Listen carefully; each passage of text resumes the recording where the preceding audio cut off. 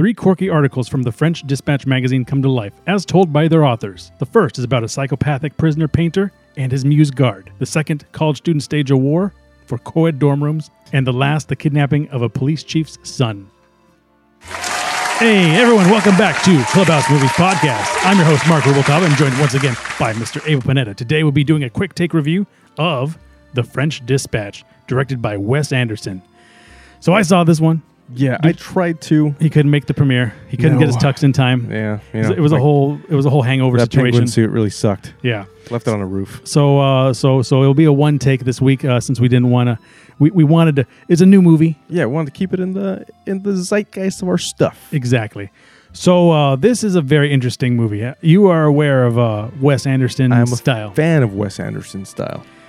So this is definitely a Wes Anderson movie. Yeah. And I saw this in theaters, which is I think the only place you can watch it now. Apparently, yeah, we're back. Back to the way things used to be. All of his sets almost look like they're set in dollhouses. Even the outside. Yeah, I wanted to make that comment. I'm actually just, I've seen all the trailers and stuff, and I'm just like, man, his sets are always immaculate. The color schemes are freaking nice. There's always these like dark pastels, if you want to say. Yeah, so it even starts with the waiter making like drinks for everybody. Yeah, and you see him in the kitchen while like they're talking about the editor who's Bill Murray in this movie. Okay, and he has to like go up this like complicated dollhouse array of like multiple. It reminded me of like. Is that how you watch the frame? Is it like one of those frames where it's panned out and you're kind of like watching? It's one still. And the thing about this is it's all 4:3, so it's not even widescreen. Oh, right. I was wondering if they made this for IMAX. To be completely honest with you, so it's because it actually looked like he was like going up. I see what you mean. Up the thing, and that was like kind of how they got the audience ready for it. But it ended up being a little bit more of a Quentin Tarantino movie than I thought it would be. Really? It wasn't one linear story. It was actually like a prologue. Okay. Because there was about the articles and the authors who work at the French Dispatch, which was apparently supposed to be like the Post, like his love letter to the Post or something. Yeah.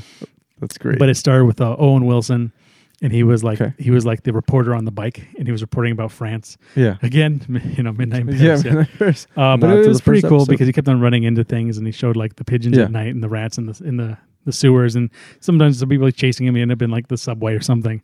That's so random. Yeah, it actually was, and it was pretty funny. It had his moments. Yeah. And then the second segment was the first long one, which is I called it The Prisoner Painter. There were subtitles for them, but everything went by really fast in this movie. Even I couldn't even take notes, to be honest with you. Really? Because everyone was talking so fast, and like a lot of it was in French too. Really? Yeah, it was a little weird. But yeah, so that one was Benicio del Toro was a painter prisoner who painted frescoes, but he painted them really abstractly. Okay.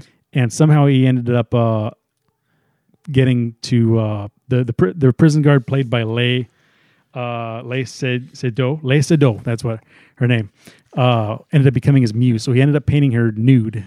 Okay. As a prisoner in the prison, and she was the guard. She was the guard. Yeah. What the hell, Benicio? Yeah. Right. What the hell, Wes Anderson? Yeah, dude. Anyway, came out of left field. But anyway, what's his name? Speaking of Midnight in Paris again, also. Adrian Brody was in this movie, and he just happened to notice that. Yeah, he just happened to be the like a snooty art critic or snooty art salesman, and he went there to go look at the art by the prisoners. What in the? And he found that is very Wes Anderson. Yeah, and then he found it. And he found like this. It just looked like red blotches everywhere. Yeah, and he's like, and it says like nude in like the mess hall or something. Yeah. He's like, who painted this? And whoever painted this is like a genius. And then there was a whole like, so I want to buy your art. And he's like, you can't buy my art. It's not for sale. Of course it's for sale. It's why artists paint to sell their art. Yeah. There was like a whole like Frenchy like thing. And he showed his like cousins or his uncles, his rich uncles, like, what is this? What am I looking at? It's art. It's made by a prisoner and he's like tortured. It's so ridiculous. And then he went on like it was like a long article, and they went on a tirade about like his past, and they showed him like how he went crazy and how he was painting. And then like they're like, then he had like a psycho phase where they showed like a young him like painting himself. He was like sitting there too, just things like that. And then like a year or two went by, and they're like, he already had like imitators, and the imitators are probably better than him, but like it didn't matter. And then even his early work was starting to sell, and they showed like him, but like the one where he's painting himself. What in the hell is going on, man? Yeah, that is very Wes Anderson for sure. And then they tried to parole him, but they wouldn't, like that because like he murdered people. He killed people because there was like a fight in a bar, but he like took it to the next level or something. Oh God, he's a crazy painter. Yeah, and since his like girlfriend was like the guard or something, they were able to bribe a bunch of people. So they figured out a way that he could like continue like a whole artwork. That's so freaking weird. That is just odd. Yeah, a whole like, what do you call a whole gallery, I should say. Inside the prison. Yeah, so they snuck all the snooty art people to like sell like more art inside the prison. Yeah. And then they like saw all the art and like, oh my God, it's all so beautiful. It's all so perfect. And then like some old lady was like, wait a minute, I think he painted the walls. And they're like, what? And they look at the wall. He painted on the walls. Like that was the canvas. Oh, he's like, how are we gonna get these out of here? Oh no. So I would tell you, so stupid, man. Yeah, it was actually very, very interesting. It was nice seeing everyone on their most Wes Anderson-iest. I went with my friend who had never seen a Wes Anderson movie, and she's like, "What should I expect?" She's like, "What should I expect from this?" I'm like, "Expect highbrow humor." Yeah, highbrow humor and paintings in motion. Yeah, exactly. Literally what his movies are. But yeah, it was dry humor, highbrow humor. I love dry humor. I saw this in Burbank. For some reason, not playing near us. Yeah. And I guess everyone there was like either Wes Anderson's like cousin or something, or his probably. mom. They were drinking the Kool-Aid, like every single joke, every single like was roarous. Yeah, the roaring laughter. That is crazy. Yeah, man. every eyebrow that went up was a punchline. Everyone had a champagne glass full of fart. Yeah, exactly. It's like. I guess I'll have what he's having. Yeah. It's like I'll have this. Yeah, no, none of that. None of that. It's more like I'll have what he's having. That kind of humor. That was good. A lot of that stuff. Man, that means I'm smug. Yeah. Whereas our side of the aisle was just like. But anyway, yeah, it did have its moments. The second segment was this one was probably my least favorite one, just because I didn't really understand the plot a whole lot. Okay. Whereas the guy from Dune, Timothy Chalamet. Yeah. Chalamet. Soon to be Willy Wonka. Weird. What? I got the spinning top here somewhere. Anyway, he played a French college student, and I think they were going to war with the city, like Les Miserables style, like just like a bunch of like young people like going to war. But they weren't like war. It wasn't like a real war. Like it was like a student protest war. Ow. And they wanted to have co-ed dorms. At least that's the thing. That's random. That's what I thought was happening. But Timothy Chalamet was also sleeping with the author, which is Frances McDormand. In her Frances McDormand self. That's so weird. Yeah, so that one was kind of weird.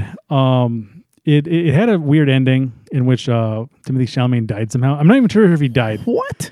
But it was interesting. I think that was my least favorite one because not a whole lot happened in it, and they even cut away to like a play for a minute or something, some sort of army play that made like that feels like it was a Fantastic Mr. Fox. Yeah, so I almost think like if you can, that was pretty good, man. I got to put that button here. Sorry, I know that movie so vividly that when you do that, I can see it happening the whole time. I liked it in that movie when the animal went psycho and they just cut to him and his eyes are like were like scribbles. It was like it was just straight scribbles, dude. Just a scribble. I don't know why, but I burst out loud laughing when I saw that scene. I was like, where did this even come from? Yeah, it was pretty weird. Oh, that's good. That's some good stuff. I would drink that Kool-Aid. But if you can fast forward a segment, fast forward that one just because it's just like I don't know what's going on. I mean, I did, but like it's just like I don't know what's going on. It sounds like you enjoyed the movie, man. We'll talk. But anyway, the last one was the hostage situation, which Bill Murray had commissioned the author to write, played by Jeffrey Wright in this story. Okay. He wanted him to write a cooking piece about the cook for the police station. Okay. There's this world-renowned cook or whatever. Worked for the police station? His name was Nescafe, which... if you read it, though, it says Nescafe. I see, right? but it was funny watching it, and you hear everyone like Nescafe was the greatest cook, the greatest cook that ever did cook. But anyway, crap, why is that funny? What's his name? Who played the first Incredible Hulk? I don't think he's on here. No, not the first, but the second, the one that they retconned out of. Shoot. Ed Norton? Edward Norton. Yeah. Edward Norton kidnapped the police commissioner's son or something. What the hell? Did he have a French mustache? Oh, yeah. He was totally twirly. Oh, nice. He was totally Edward He was Norton. totally Snidely Whiplash. I'm not sure if he had I'm not sure if he did, though, but like, you can imagine him with it. And he had like a whole crew of like crazy actors. Yeah. And that sounds great. Sounds like he just took his role from The Italian Job and just took it up a notch. Yeah, I think what happened there, because like I said, they talk so fast, it's hard to like see, but like somehow they captured William Dafoe, who was like a banker. What? Yeah, William Dafoe played a really creepy prisoner. Okay. And I think what happened was he knew too much, so they were trying to get William Dafoe out of jail or something. So they captured the police commissioner's son, and the police commissioner's son was... this one was all right, just because it was a little more action-packed. Yeah. And the best part of this, there actually was a animated chase scene in this one. That is so weird. Yeah, there was a good animated chase scene. For some reason, they had this old school bodybuilder or like strongman. Yeah. Or like the black and white Pugsley black and white Pugsley like tank top. Yeah, kind of like straight up like a carny. Yeah, exactly. Strongest man. And he was always like on the hood of the car trying to like stop it. But I don't know where he came from. Like he was just some loose like cannon. He just showed up. Yeah, Michael Chiklis was just like hanging out like on set that day. Like, hey, you want to pardon this? Exactly. I got a minute. Yes, that was a little bit of fun. And then what happened was they ended up asking for the chef because the kid said he was hungry, but he'll only eat Nescafe's food. And they're like, oh, we hear Nescafe's food is the best. But he ended up cooking them all poison. Oh, of course. He killed like everyone except for like the kid and Edward Norton, who did like radishes because he poisoned the radishes. What the hell? Yeah, something like that. So random, man. It was very random. Like I said, very Quentin Tarantino-esque. Yeah. Just because it was just a bunch of stories. I don't think Wes Anderson has ever done this. Like, well, I'm looking at the screenplay by here in the writing credits. I noticed that Jason Schwartzman is also part of the writing quadruplet here. I haven't seen that guy. He might have shown him on camera, I think, in one scene in this one. Really? I think he was in the student one, now that I think about it. That makes sense. But it happened so fast that I didn't register. Didn't I think I saw him, but I didn't register where it was in post. So that was good. People talked fast. But it was fun. Bill Murray, a lot of it was for his obituary, which they said at the beginning of the story that he died, and then that might have been the end of the French Dispatch, and they had a running gag that said no crying. There was like a sign that said like no crying at the top. I forgot, some kid said something to Bill Murray at the very beginning, and then he said like, you're fired. And he's like, and then he pointed to the sign, no crying. He's like, oh, okay. And then when he died, like people wanted to cry, and they pointed the sign, no crying. No crying. No crying. Yeah. But anyway, that's been my quick take. I'll just give this one a letter grade. Let's hear it. I'm going to give it a B-. Oh, that's pretty good. That's very artistic, highbrow comedy that is fun enough, but is a little too arty for the casual viewer.